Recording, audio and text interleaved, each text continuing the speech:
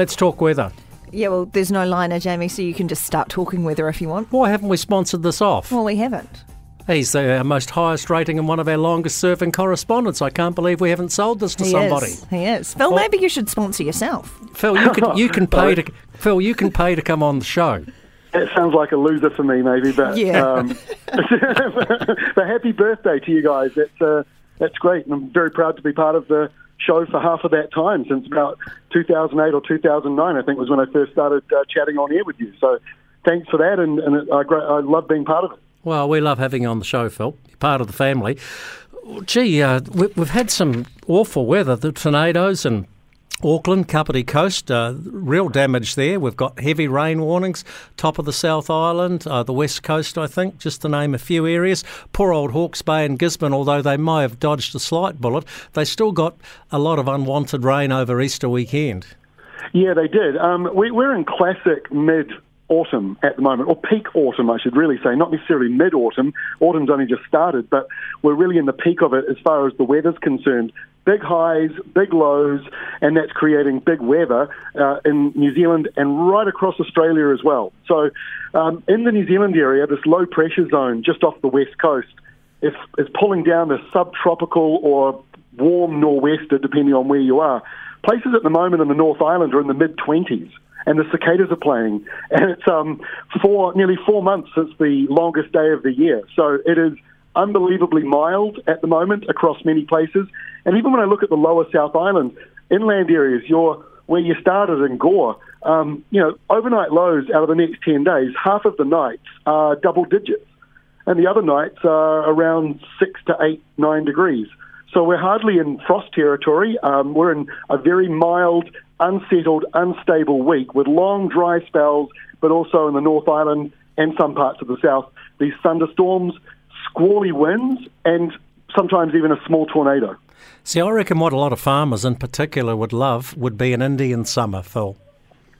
Yeah, well, we're sort of getting that in some areas. It is warm and it is dry in some areas. And when you actually look at the next 7 days ahead rainfall compared to what we would normally have, a lot of the country is actually leaning a little bit drier than average or about where we should be. It's only Hokitika. That's the only place that's leaning a little bit wetter than average, and that'll be from the downpours today. So there is some good news. Over in Australia, they've got a tropical cyclone, a severe Cat 4 cyclone coming in this week around Western Australia.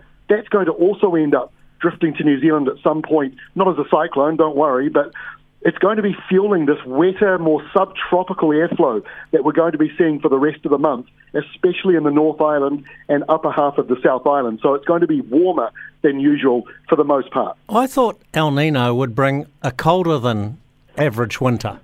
Well, two things. We're not in winter yet, and we don't have El Nino yet. So the talk about El Nino, I've heard other people, they're always dramatic with their long-range stuff, and they can't get 3 days right. But somehow we're supposed to believe 6 months from now it's going to be this. Are you putting the boot into knee with there, Phil? I might be. I think you are. It bugs me that they make these big statements and then don't kind of back them up when they're wrong.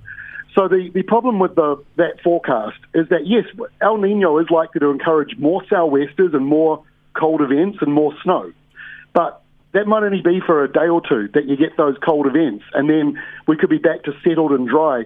So the long-range trend for still the next few months ahead is still leaning warmer than average, but you could still break records like we did the other week with that southerly. You can still get a few days that break records and it's colder than normal, but then the next 3 weeks after that might be warmer. So it's going to be a messy, I think, autumn and spring-like winter as we go through this year. I think we're going to have some warm days and some very cold ones all mixed up. Just a final comment on the tornadoes. Is this unusual? Not really. At this time of the year, you start mixing warm and cold together. So if you get a warm nor'wester and that mixes in with a bit of a cooler night, long cold nights that we get, nights longer than daytime, perfect recipe for thunderstorms. And if we get any kind of setup like the one we've got now at any time of the year, especially in the colder months, we can get weather like this. So this is not surprising to me. This is normal. The thing that's not so normal is it's going to stay warm all week. Usually, back 30 years ago when you started the show, it was more likely that you get a burst of thunderstorms followed by cold air. We had fewer of those events over the last several years, over the last decade. And so that's what's making this a little different. But thunderstorms and tornadoes, very normal in middle of autumn and the middle of winter as well in New Zealand. Phil Duncan, thanks for joining us today, and thanks for joining us every week since, 2008 or 2009? Good on you. Thank you. Enjoy having a couple of cold beers this afternoon.